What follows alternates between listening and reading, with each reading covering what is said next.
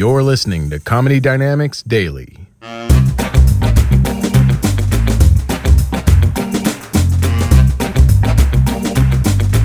This is the year I'm getting into shape. Seriously, or soon, but not yet, but soon. I'm working towards. And honestly, there's a lot of reasons for getting into shape. Like, seriously, I don't think you should just stand and sweat. I'm pretty sure. I think this might be wrong. Is there a doctor in the house?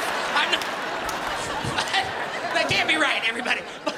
But a lot of reasons is because honestly, I can't compete with the girls. In like summertime, I stay home in the summer. That is it. Thin girls, you get the summer. That's yours. Live it up for 4 months. Have fun. All right. Because I see you out there in your little tops, your little half shirt. I get it. Go out there, get out there and metabolize or whatever it is you do. I'm not a scientist, but go. I love it. I see you. See, I wait until like the winter. The minute it gets cold, I make my move. That's what I do. Put a little cardigan on, boom, I'm out the door. Do you understand what I'm saying? And this is it. I get it because at that point when it gets cold, the thin girls, you got to put your shirts back on, and then what are you gonna do? Talk? Anyway.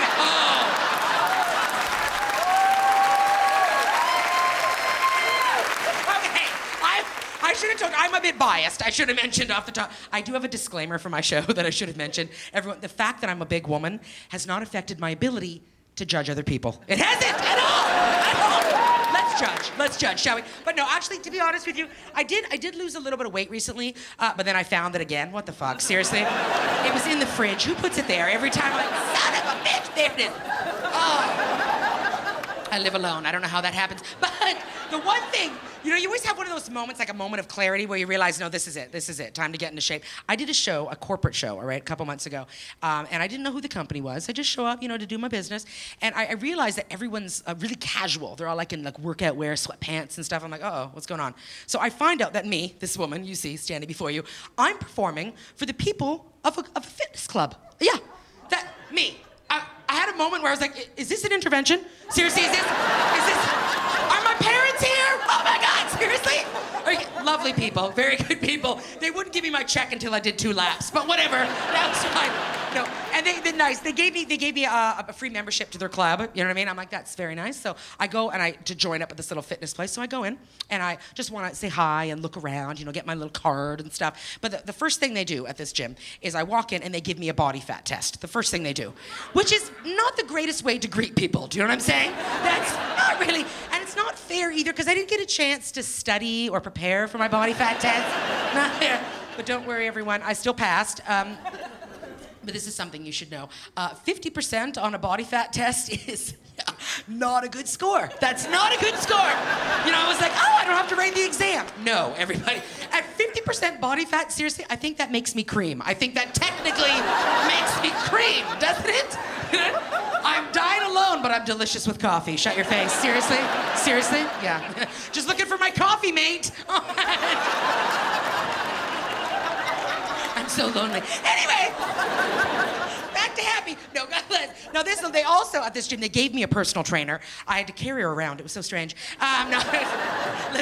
Fabulous little human person.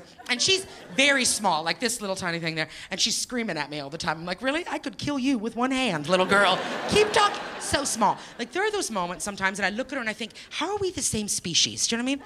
We're both girls. I have no idea how her body works. I have no idea. Her hips are that wide. Do you see this? Over there?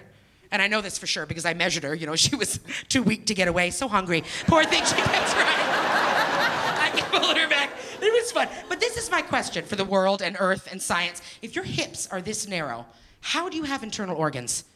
Seriously, what is going on inside your body? Are they stacked up like pancakes? What is happening in there?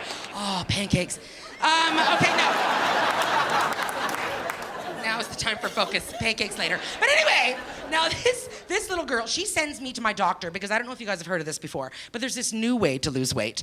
It's called eating less and exercising. Have you heard about that? That sounds like bullshit to me. It really does. I need more proof, So I go in to this doctor, and God bless, I've known my doctor forever, all right? Like, I've been her patient for 15 years, so we're pretty comfortable now. I can ask her anything, And every year, she wants to talk about the weight loss, and she's trying to keep me motivated, God bless. So she says to me, Debra, you know what you need?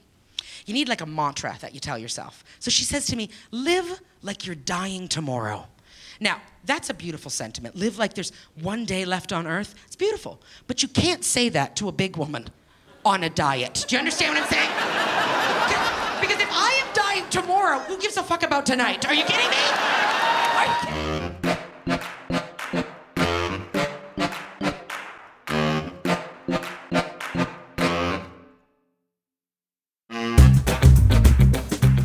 Comedy Dynamics Daily is an Accelcast original and produced by Brian Volkweiss, Richard Myrick, and me, Brian Adams. Thank you for listening.